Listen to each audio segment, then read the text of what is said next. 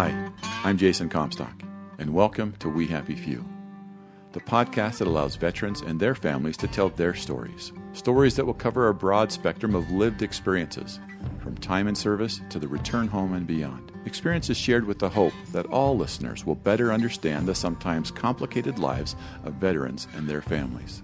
Thank you for listening to We Happy Few.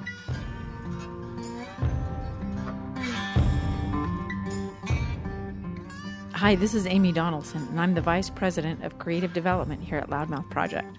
I'm introducing today's episode because today you're going to hear a story from your host, Jason Comstock. Jason first told me this story a few years ago when we were running. I'm not exactly sure why he shared the story with me when he did, but I know it had a profound impact on me and my understanding of the long-term realities of service. I was on my way home from work one day. I see something on the right side of the road as I'm driving down the road in Pocatello, Idaho.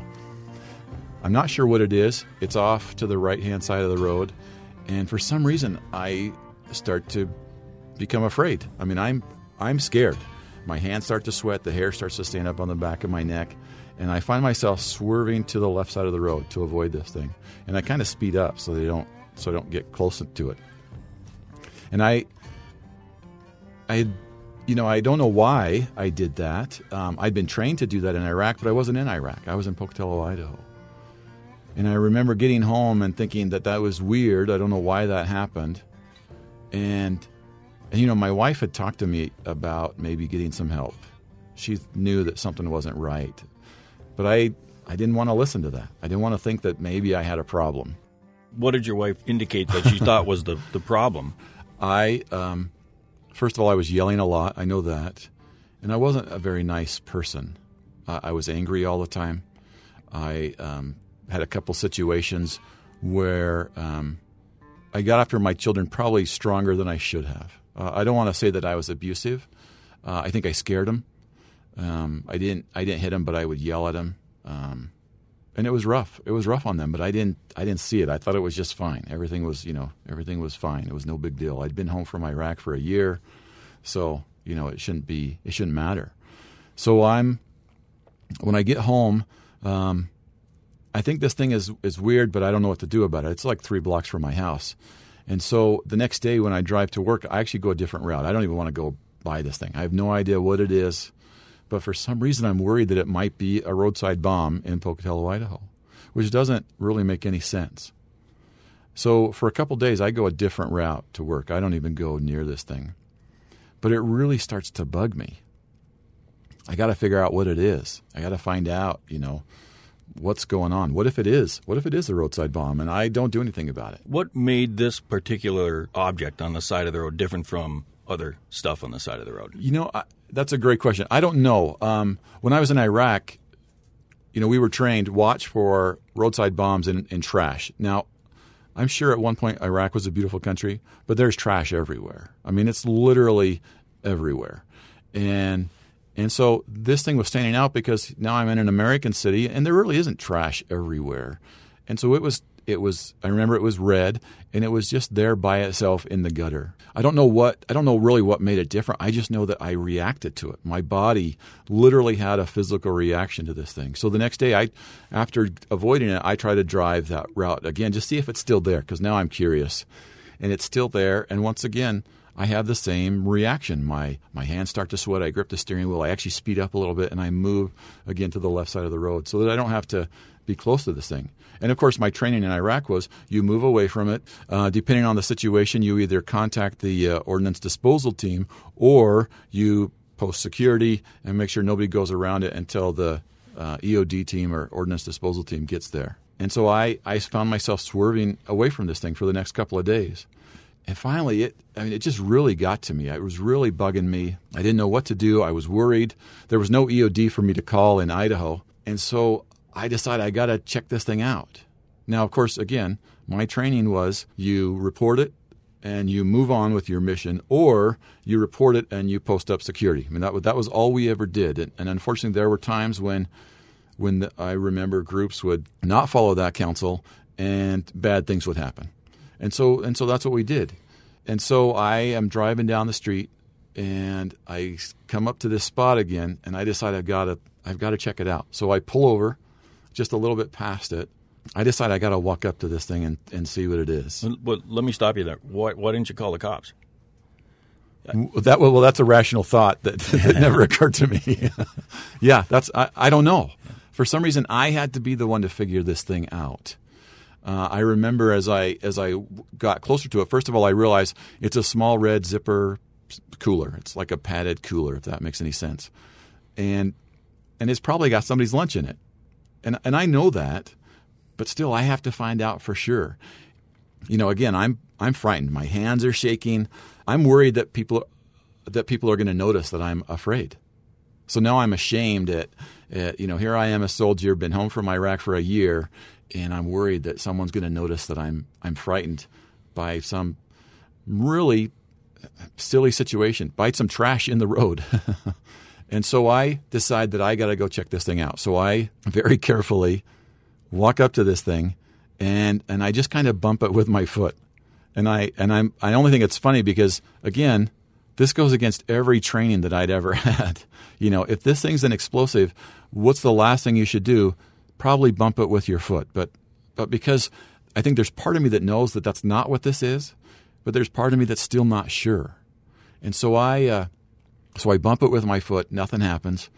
And then I very carefully reach down and unzip it, only to find out that it really is just leftovers of somebody's lunch that they just left, probably fell out of their car or something like that. And now I'm embarrassed, and I'm upset with myself. I feel stupid because now I've realized that I am in Pocatello, Idaho. I'm not in Iraq. There's not a roadside bomb, and now I'm upset with myself. And at the same time, though, I start to realize maybe my wife's right. Maybe I need to talk to somebody. Maybe it's not okay that I'm yelling at my children, that I think that their problems are so minor compared to the struggles that the world has, when, of course, as 10 and 11-year-olds, their problems are everything for them. But I wasn't seeing that until this happened, and I realized, gosh, maybe she's right. Maybe I need to talk to somebody. Maybe I need to get some help. It sounds like you were stuck between two worlds. Absolutely. In limbo. And the struggle, too, was, when I got home from Iraq, I went to work after I'd been home. I think I was home for 2 weeks, and then I went right back to work. Mostly because I needed the money. I wasn't independently wealthy or anything, and I thought that's what you were supposed to do. I probably should have taken more time to kind of unwind and get used to being home and get used to being in a family again. I mean, you think about it. While I was in Iraq, I didn't have any worries. I mean, it's really 90% boredom and 10% action. And so I didn't worry about bills because Letitia was taking care of that. I didn't worry about food because I just go over to the chow hall if I was hungry. I didn't worry about what I was going to do or what I was going to wear because there was always somebody there to tell you. And now suddenly I'm home and I'm in charge of my family, and I'm going right back to work, jumping in, and of course just putting the best face I can on everything, that everything's fine and everything's good. Did you notice when you went back to work so quickly, did you feel uncomfortable, or did you try to cover it not only from your coworkers but even from yourself? Oh, I totally think I tried to cover it from myself. That kind of that avoidance thing that we do, and everything's fine. You put on a smile, you go to work, you do your job, and you go home at the end of the day. It was no big deal. And two, there's part of it for me. It was I just come home from Iraq. I was a combat soldier, so suck it up and mission first. And of course, that doesn't always work. Sometimes coping with some of that, it's kind of like, I think it's when you try to cope at the dentist, when the drill starts to hurt, you can only cope with that for so long. And I think the struggle that I was having, I thought I could muscle through, and I just couldn't. And so my wife, again, lovingly, and she never gave me that ultimatum. I know from talking with her that she was starting to think some of those things, but she never said, if you don't go get help, I'm out of here. She just very lovingly said, maybe you should talk to somebody. So I went and talked to somebody, and they said, hey, you have post-traumatic stress and you're struggling, so let's talk about this. And it was very helpful. It led to some other problems because I went to counseling for about 6 months. The guy said, wow, you're doing really good. I'm not sure we need to visit anymore, but you're welcome to keep coming. And so I was like, sweet, I'm cured, I'm done. I can go away and be happy, and everything's going to be perfect. And of course, that's not the way post-traumatic stress or really any mental illness works. It's about figuring out how to manage it. It's really not about getting to the cure, at least in my opinion.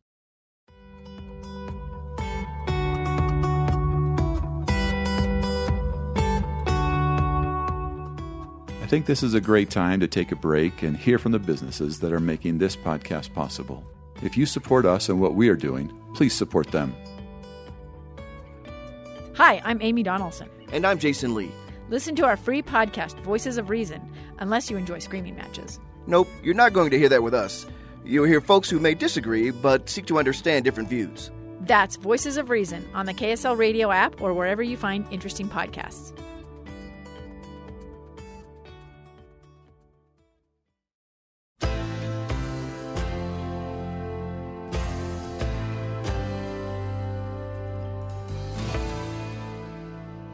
So that went on for probably about 10 years, and then I started to find myself struggling again. But this time, instead of being angry, I found myself being fearful of everything. I was doubting myself. I was never good enough. I was never going to be as strong as I thought I was supposed to be. And one of these days, my boss was going to find out at where I was working in IT, was going to find out that I was a phony or something. That was the real worry that I had. And so, again, with my wife's encouragement, this time I went to the VA and got involved with their mental health program and went to therapy again and did some incredible stuff with them that I don't think I was prepared for or even knew what was going to happen, but it was so helpful because it, again, kind of put things back into perspective because they tend to get a little bit out of whack. Again, I've got this experience. I'm an Army veteran. I should be tough enough to do whatever. Sometimes you have to get help. Yeah, I think that's a common theme that, especially for veterans, is don't complain.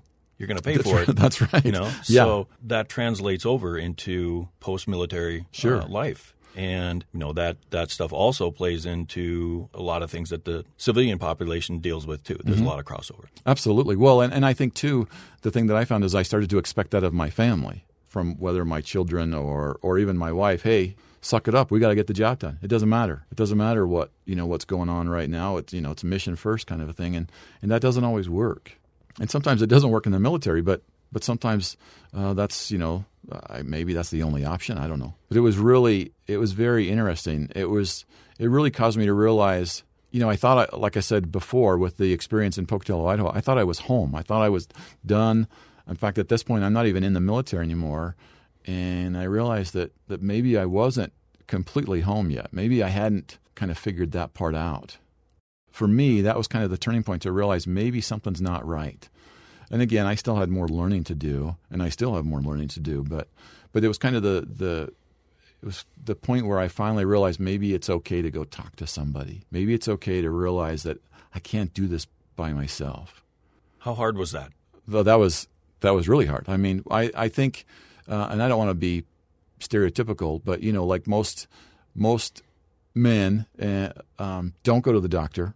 They wait till it gets really bad, and I think that's kind of the situation that I was in. I didn't want to go talk to somebody. What is that guy going to know about my experience? It took a lot. It was hard to finally sit down with somebody and say something's not right. And then to work with a professional really to help me articulate some of that stuff. Because that was the hardest part. I couldn't figure out really. I didn't know what was wrong. I just knew it wasn't right. And so, they really helped me kind of put into words some of those things that I was feeling. So going to get help is one thing. Accepting the help is another. Oh, yeah. So did it take you a while did you go in there for the first few appointments and just kind of glad hand the dude and nod? Yeah. And so I did that. Like I said, I did it for 6 months. Did what the guy said. I did my homework. I was, I'm sure I was a very good patient. I don't know. But, you fast forward 10 years. Thankfully for me, I had good friends who said, maybe you should go talk to somebody. Don't be afraid to go talk to somebody.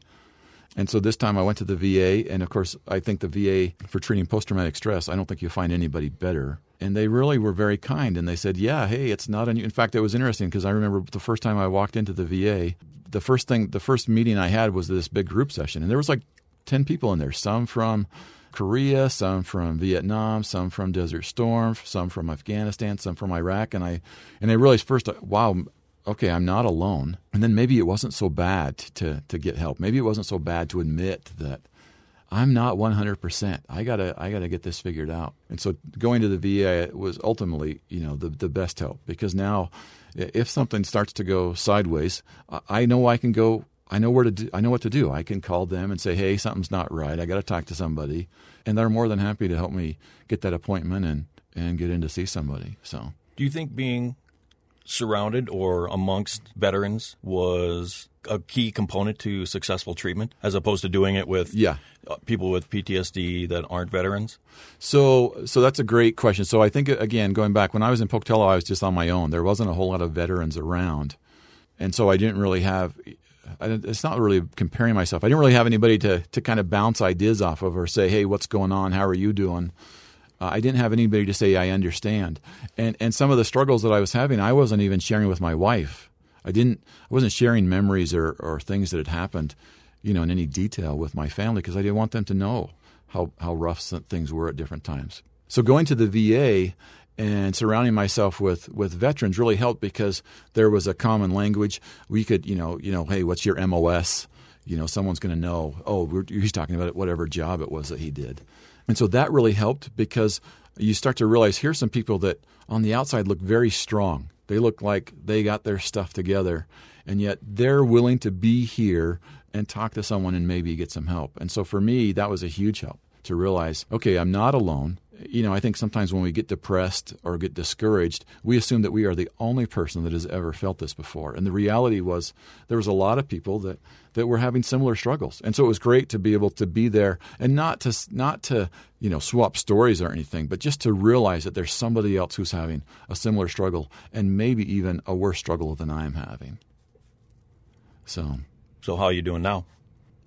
I think every day you got to look at the map and figure out where you are and figure out where you're going. I'm doing a lot better. I've got a lot of great friends who understand. And when I'm having a bad day, because I've surrounded myself with good people, I can tell my wife, hey, something's not right today. Something's off. I can tell my friends, hey, I don't know what's going on, but something's off. And then, we'll go, go get a soda or something, or we'll go get a hamburger, or we'll just get together and, again, be reminded that I don't have to do all this alone. And then also knowing that because I've got a relationship now with the VA, I can call them and say, things aren't very good. Can I talk to somebody? And they're very helpful. If you or any veteran you know is feeling self-destructive or suicidal, please don't hesitate to use the Veterans Crisis Line by either calling 1-800-273-8255 and pressing 1, or by texting 838-255. Or by visiting www.veteranscrisisline.net. This 24/7 confidential service is for all veterans, all service members, the National Guard and Reserve, their family members, and their friends. Join us again for the next episode of We Happy Few. If you have comments about the show, please contact us by email at tips@loudmouthproject.com or on Twitter @loudmouthjason. Check out our website at loudmouthproject.com and navigate to the We Happy Few page. You can also find and subscribe to free episodes of our podcast on Google Podcast, iTunes, and other places where you find interesting shows. Be sure to review our show as well. We love to get your feedback, and it helps grow our audience.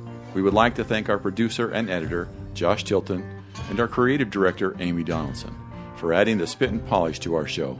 I'm Jason Comstock, and until next time, keep listening, keep learning, and stay engaged.